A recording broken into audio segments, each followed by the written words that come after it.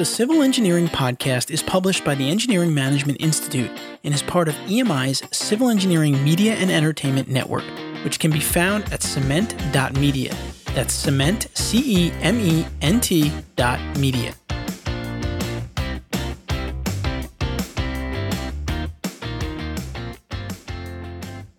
Welcome to episode 171 of the Civil Engineering Podcast, the first podcast dedicated to helping civil engineering professionals succeed in work and life. In this episode, I'm extremely honored to be talking to Professor Malcolm Crisp, who is the head of the School of Energy, Infrastructure, and Society at Heriot-Watt University. Joining him today is 5 of his master-level students who explored a possible Celtic crossing, a floating underwater tunnel connecting Scotland and Northern Ireland. They are Ian McDonald, Dan Merrick, Joel Meggs, Roy Saunders, and Gavin McKay. I'm your host for today's episode, Chris Knutson, and I'm a senior program manager and civil engineer designing and delivering major infrastructure programs and projects for defense clients across the UK, US, and the Middle East. And I've got more than 27 years of professional experience in program and project management in the defense infrastructure section and currently work as a consultant based out of the UK. And I'm really excited to be back here on the Civil Engineering Podcast after a year or so away doing consulting work. Now I'd like to introduce our main guest for this show today, Professor Malcolm Crisp, who I mentioned earlier is the head of the School of Energy, Infrastructure, and Society at Heriot-Watt University. He leads a team of academics, researchers, and students on campuses in Scotland, Dubai, and Malaysia, tackling key problems identified in the United Nations Sustainable Development Goals, and is a civil engineer working in industry and academia for over 35 years, and we'll include the bios of each of the students in the show notes for the episode. Now, before we get started, the show is free, and our sponsors help us keep it free, so please support them. And I'd like to recognize and welcome back our sponsor for this episode, ACI. Are you a member of the American Concrete Institute? ACI is a worldwide community of 30,000 professionals, educators, and students in more than 100 countries. It's the premier global community dedicated to the best use of concrete. And starting on January 1st this year, ACI launched a new member benefits. ACI members now have free access through annual subscriptions to all ACI University live webinars, free access to over 260 on-demand courses, and unlimited access to the Institute's practices, including all ACI guides and reports and symposium volumes. ACI members push the concrete industry further, adapting to new technology and investing in their careers, and are dedicated to improving concrete design, materials, and construction. You do not have to be an ACI member to work in concrete industry, but if you want to exceed expectations in it, there's no better place to be than with ACI. Now, whether you are a student just starting or have years under your belt, ACI membership ensures that no matter what changes the world brings, you will be prepared to thrive, and your life's work will last for generations. Right now, ACI is offering a $30 discount on new individual and young professional memberships. Student memberships are free. You can join us today at concrete.org/podcast30. That's concrete.org/podcast30. Let's dive into this episode of the Civil Engineering Conversation. Again, very excited to be back with you and excited to dive into this topic. Civil Engineering Podcast. Civil Engineering Podcast. All right, now it's time for our Civil Engineering Conversation for the week, and I'm joined with a large group here, and very excited to have the whole team on board here. Professor Chris, thanks for you taking the invitation to join on here, and we're looking forward to talking with all of you here on the Civil Engineering Podcast. So welcome. Thanks for asking us, Christine. Appreciate it. We have a number of questions here, and this should be a very good discussion that we're going to have. So, Professor, we'll start off first by allowing you to maybe just tell us a little bit more about this floating tunnel concept, what it is. A lot of our audience is going to be back over on the other side of the pond in the U.S. They may not be familiar with what all the different discussions that are going on. So just, if you could, maybe just orient us to what the project is and give us a little more insight on what this floating tunnel is.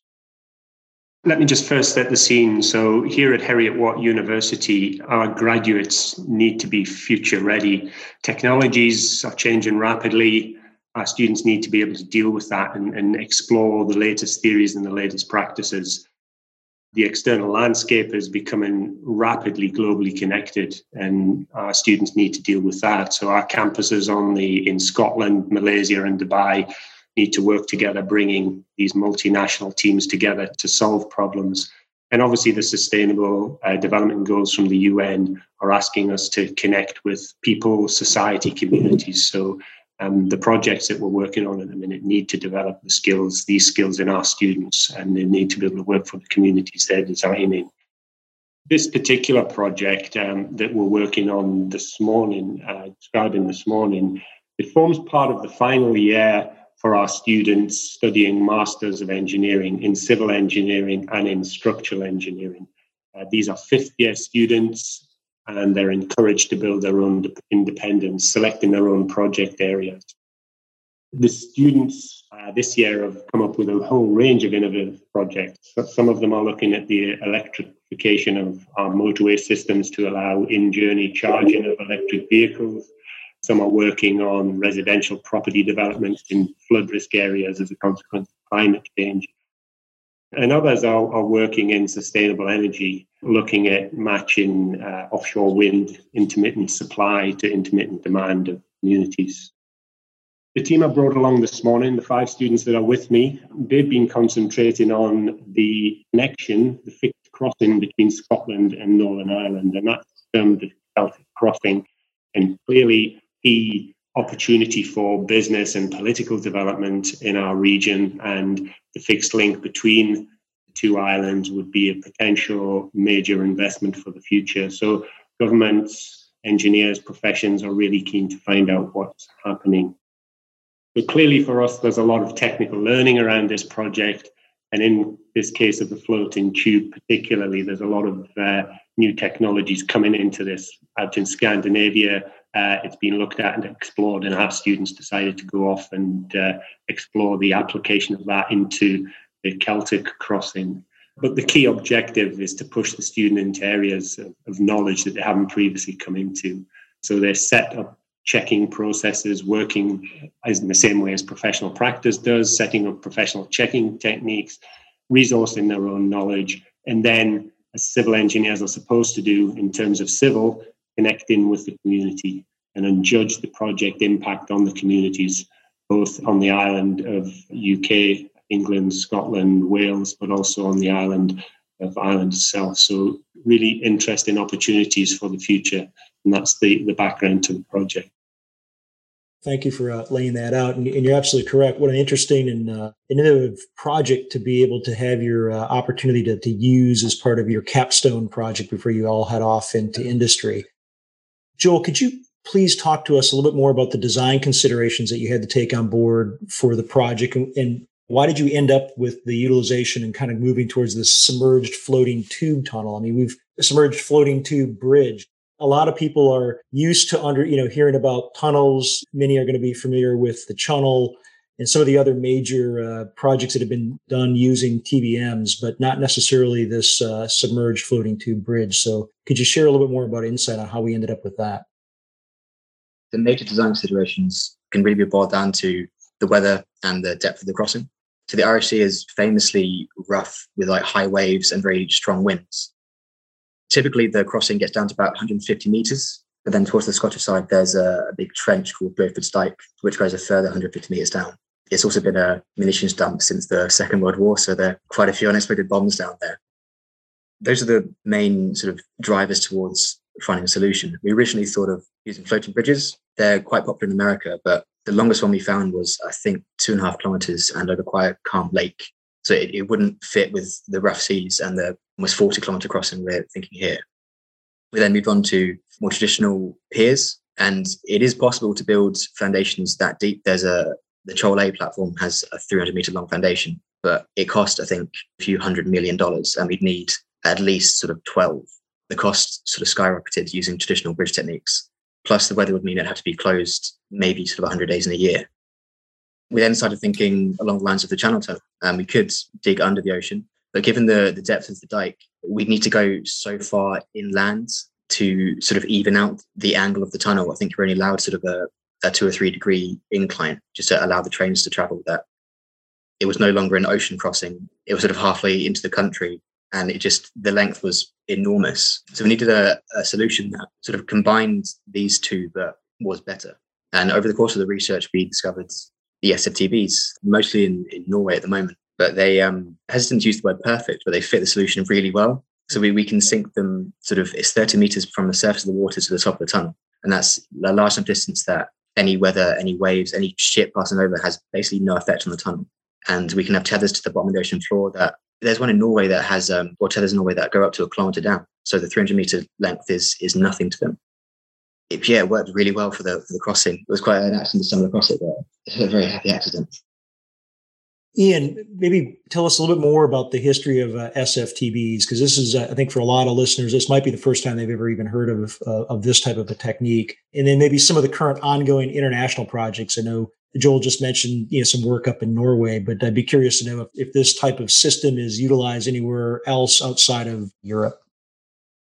So it's actually been around for quite a long time. It was first patented in the UK, actually, in 1886 by naval architect and MP Sir James Edward Reed.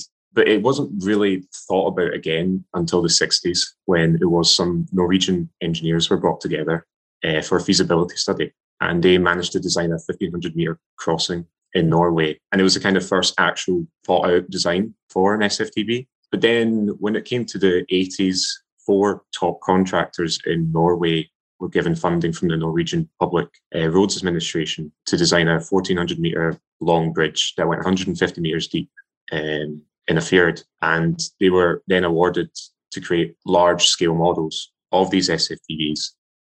These were then designed and then constructed, and then research was done to see if there was any overlooked issues or anything wrong that could happen with them. And there wasn't any issues with the design at all, which was then further confirmed by an independent group of internationally recognized scientists in the 90s.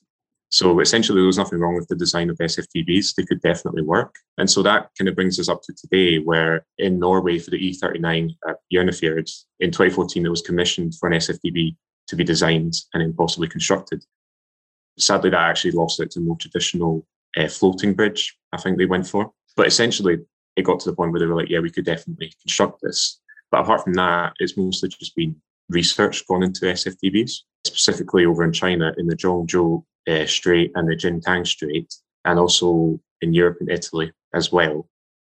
There was actually also one point in Indonesia in 2004 where it was actually also going to be constructed. But then, once again, I think it was maybe a suspension bridge was chosen over it. So essentially, a lot of the time, because it's such a novel structure, they tend to just go for the more traditional forms of bridges rather than actually using this, even though potentially it can save massive amounts of money, less material, just because they're so unsure about how it would actually perform in reality. They tend to just go back to the sort of normality, which is maybe not the way that we should be thinking about, considering that the benefits could be massive using this design of bridge. Dan, let's shift over to you. I'd be curious if you could maybe set out, you've set out, as you were going through this, setting out 2 different towns on either coast. And I'd be curious to hear what was the process behind the decision to curve the SFTB. And we've already talked about Burford's Dyke and what that is. What was that process, and what were some of the other considerations, both geographical, topographical, and other aspects like that led you to determining the alignment as you did? I'll start by saying this was kind of very much an iterative process for us. We started off with a number of different options for locations of towns to span.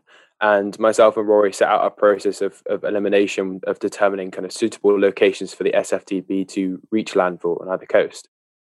The majority of these decisions were based on where there are existing transport networks, but we also wanted to obviously consider the closest in terms of the shortest distance to cross for obvious reasons.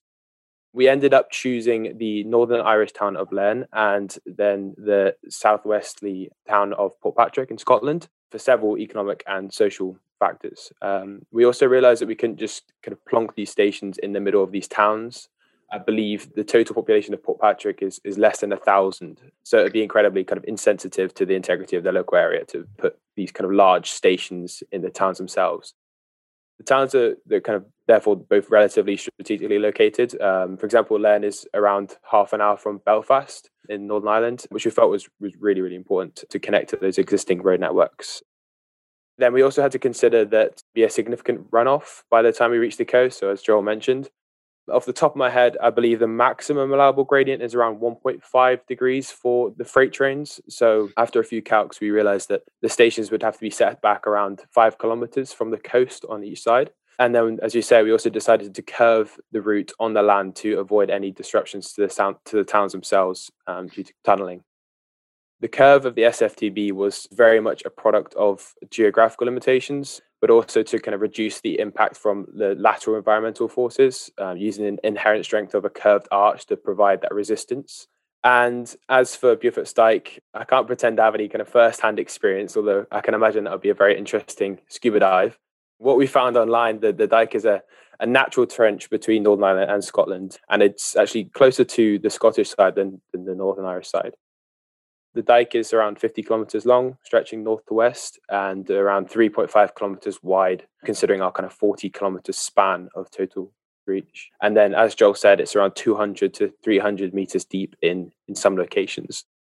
We identified the Dyke pretty early on in our project as a kind of significant hurdle to navigate. And what we could with kind of the data available to us to understand more about it, where it was positioned and what we could do to kind of mitigate any risks involved. We kind of approach this with is kind of sourcing bathymetry data to kind of map out a better idea of where the Dyke is actually kind of located in practice. And then we use this to tweak our route and avoid the deepest parts of the Dyke. What we found actually early on is from this mapping process that a direct route from Lairn to Port Patrick would actually put us directly in line with some of the deepest areas of the Dyke, according to this bathymetry data. And so then this kind of fed back into our decision to curve the SFTB around these deepest locations. In our final report, we actually proposed that if a feasibility study were to be explored further, then some of the next stages should be a kind of full technical survey of this area to get a complete idea of the severity of the risks, where they're located. See, the outcome of this in situ survey would significantly impact the location of the anchor pile foundations as well. Every project certainly has technical aspects that have to be taken on board. And for civil engineers, those tend to be the normal elements that a lot of engineers will focus on. Specifically, will be those technological pieces. But with this project, the other piece that gets spelled out is not only the issues of, Professor, as you mentioned, the UN SDGs, but then also taking in the social aspects. What's the impact on the local populace in either one of those locations? And for anyone that's been up in those areas, and for myself, even I grew up in northern Michigan, but I grew up in a very small town. And to think about the fact where you may be in a small town of less than 1,000 people, and all of a sudden now you've got this, major infrastructure that's being put in where there's going to be such a heavy burden, it can be pretty overwhelming and quickly erode the social aspects that are in that area.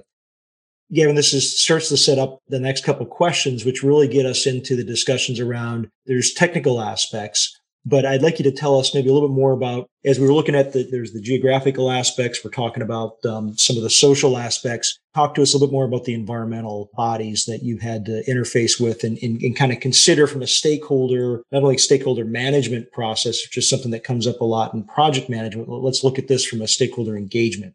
And how do you get those environmental bodies, not as pushing against this, but more supportive of it in relation to, as Ian unpacked for us, these different, more maybe traditional construction methods. So can you tell us a little bit more about that and the environmental aspects? The tube actually passes through two areas of scientific importance and near a third one, which would be normally a major concern for most projects and was for ours as well. The two of the areas that we passed through were special areas of conservation, which are pretty much tops or places of no-go sort of construction. So we really had to think about how we would limit how badly we disturb the animals that were located in these sort of areas. We did this through choosing our construction phases and timing them appropriately to complement the migration patterns of the animals that are actually located in the areas. So for example, we chose that we do the construction in the sea areas to limit the number during the summer, to limit the amount of disturbance because the animals are generally located there in the winter. And we also chose the fans, and so the deck and dampeners, and put silencers on fans. And furthermore, the stiffness of the tethers used are actually mitigated a lot of the vibrations that would necessarily disturb the animals as well.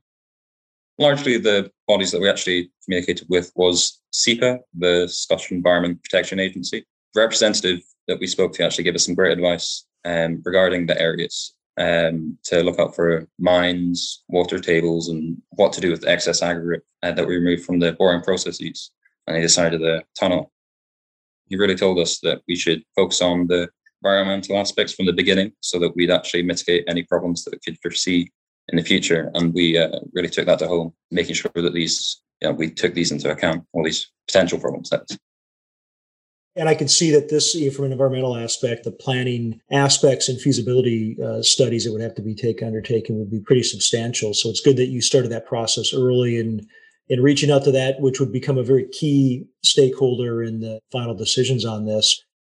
Rory, I'd be interested if maybe you could further go along. So environmental aspects are going to be very important. Different bodies associated with that would be a very key stakeholders. The other key stakeholders in this are going to be the kind of the national politicians and maybe business, et cetera, some of the entities that would end up ultimately becoming financiers for ambitious efforts such as this. I'd be interested to hear if you could unpack for us a little bit more about stakeholder engagement on the political side, and how does that, or how would it affect design, coming up with different designs that would be able to suit their needs, and more importantly, get their buy-in and their support for both finance and approvals. Within our government setup, we've got different politicians involved. We've got members of the Parliament of Westminster, and then also the local parliaments, the devolved administrations in Holyrood in Scotland. So we spoke to Samuel Wilson, who's the Member of Parliament for East Antrim on the Northern Irish side. He was really helpful. We spoke to him for about an hour one day over an online meeting. We proposed one of our locations to him, and he gave us honest feedback on that. And we used that to then feed that back into the sort of iterative loop that Daniel mentioned. So that changed our location plan. We were thinking of going sort of further south of Larne, and then instead used a site just outside.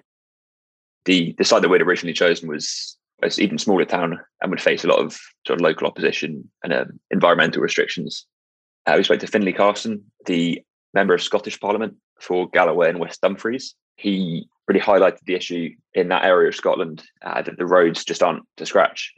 They would need a lot of investment already. And if we were to be building a sort of massive infrastructure, as this would be, the roads would need huge levels of investment.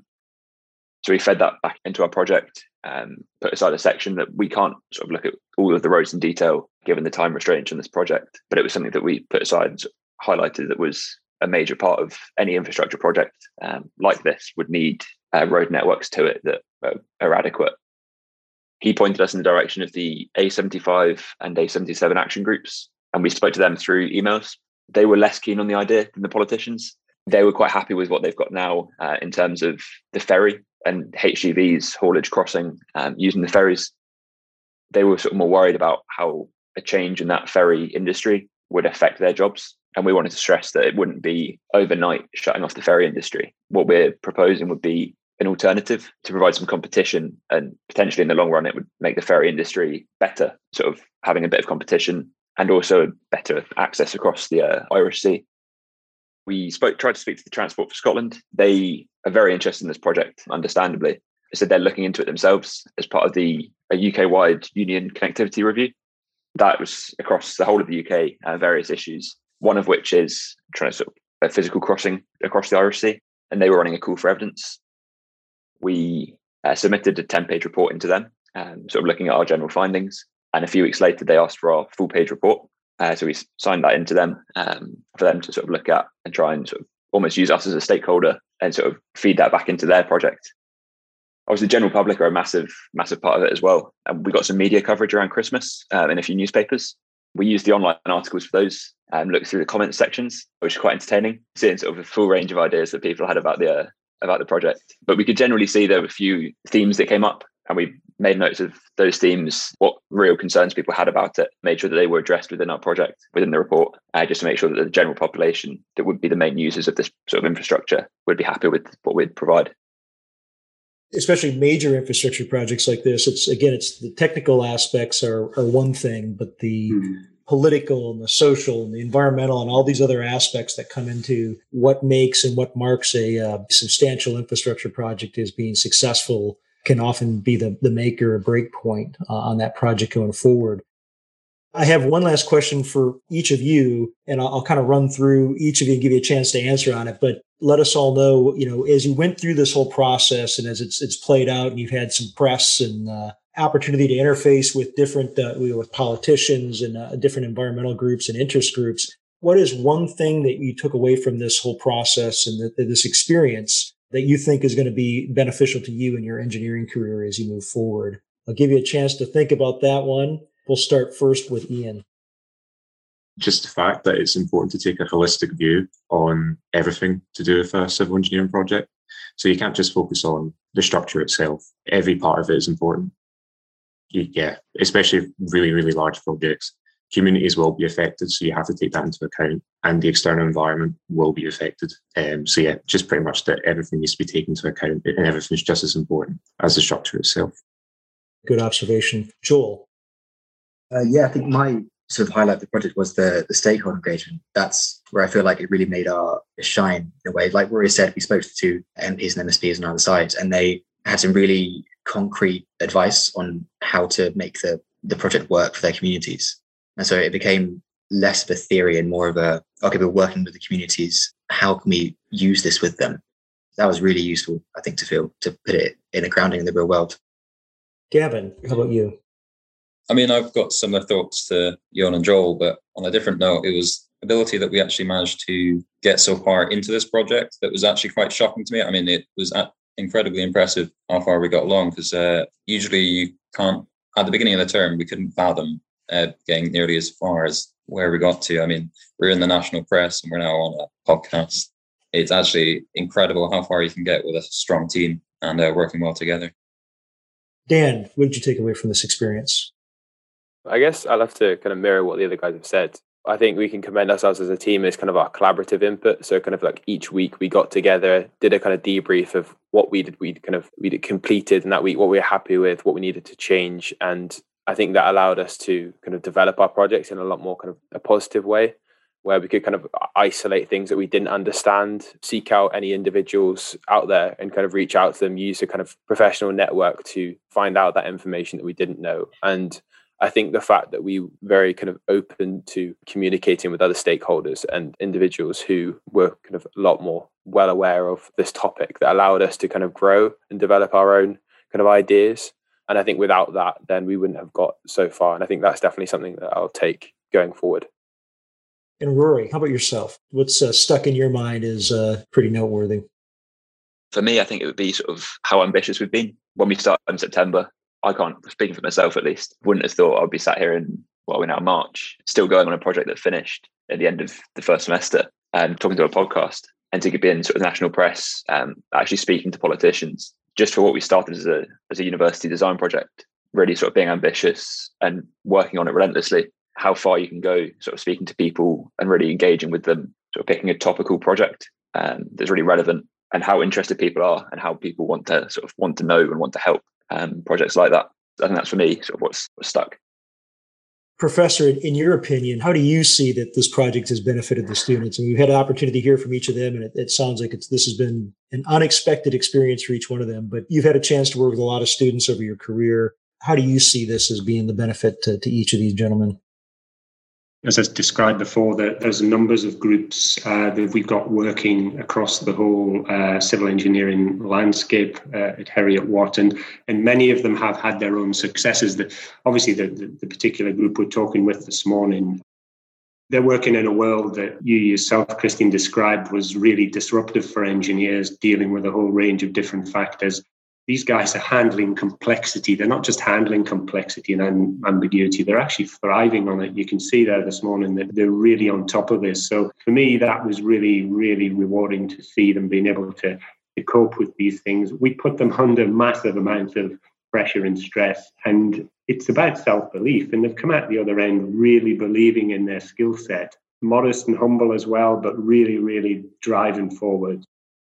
For me, I think the resilience, resourcefulness, the ownership of the project, clearly it's not my project, this is their project. They really understand it. And consequently, I said at the start, we're about making our graduates future ready at Heriot-Watt University. I think these students are clearly future ready to get out into the workplace and make a huge impact. That's really, really rewarding to see. Yeah, Professor, I got one last question for you. What advice would you give and provide with engineers out there that are considering a career in engineering? So this might be aimed at younger university students or those that are still looking to maybe choose a career. What might you share with them to give them some ideas about why they consider engineering? I think we're in really exciting times, actually. We've described a rapidly changing world. The public really are demanding that we live much more in harmony with the natural environment. We've heard Greta and her fellow youth really concerned about how we actually engage with the planet, and who are really painfully aware of the shortcomings maybe of mankind's historic approach. So now more than ever really is the time for engineers to stand up and really interface. We're at the interface of the global community and environment, and we need to pull that together. Society is really demanding us to do that, and for professional engineers to stand up. I think this is the time. That's what we need to get the message out there to school leavers and to young engineers coming through. So if you are a school leaver, passionate about community, passionate about environment and influencing how we design the future of our planet, then engineering has to be a rewarding choice for you as a career. So I think, now is the time for engineering to stand up more than ever and make an impact. Great perspective and great words, and I would agree with you as well. There's opportunity for each of us as civil engineers to make a true difference and impact on life, even if it's just in our local community. Absolutely. It's an unlimited opportunity, I think, for each of us. And for you gentlemen, as you prepare to depart uni and head off into the real world, as it were, for me, it's rewarding to have had a chance to spend some time with all of you and hear about this great experience that you've created for yourselves.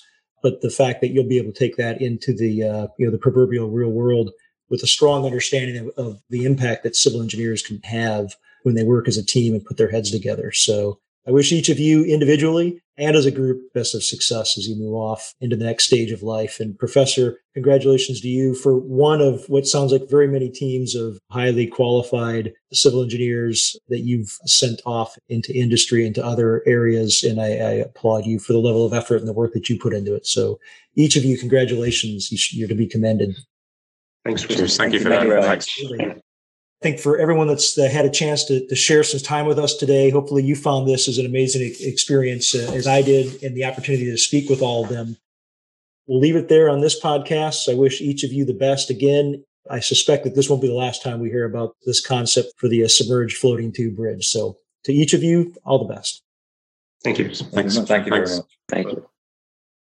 Civil Engineering Podcast. Civil Engineering Podcast.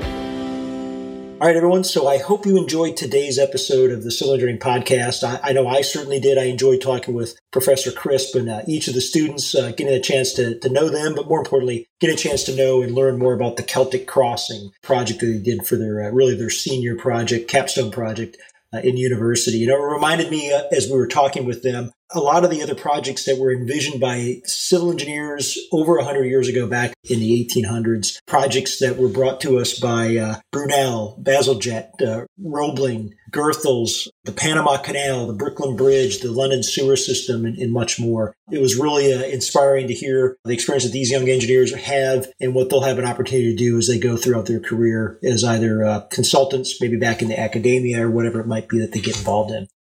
Also happy to be back hosting the Civil Engineering Podcast. I have it kind of looking towards maybe an opportunity to be able to come back with you more often as schedule dictates and as opportunities come up. Again, I really hope you enjoyed today's episode. As always, find the show notes from today's interview at civilengineeringpodcast.com. Just look for episode 171. That's civilengineeringpodcast.com. And there you're going to find a summary of everything we talked about. You'll see not only the bios for the 5 students, but you'll be able to get access to some resources, websites, and any of the books that were brought up and mentioned during the episode. So again, thanks for joining me. Thanks for joining our guests. And I wish each of you the best in your civil engineering career. The Civil Engineering Podcast is published by the Engineering Management Institute and is part of EMI's Civil Engineering Media and Entertainment Network. The opinions on the show are those of the hosts and guests, not their employers. For information on EMI's people and project management skills training programs for civil engineering professionals, visit engineeringmanagementinstitute.org.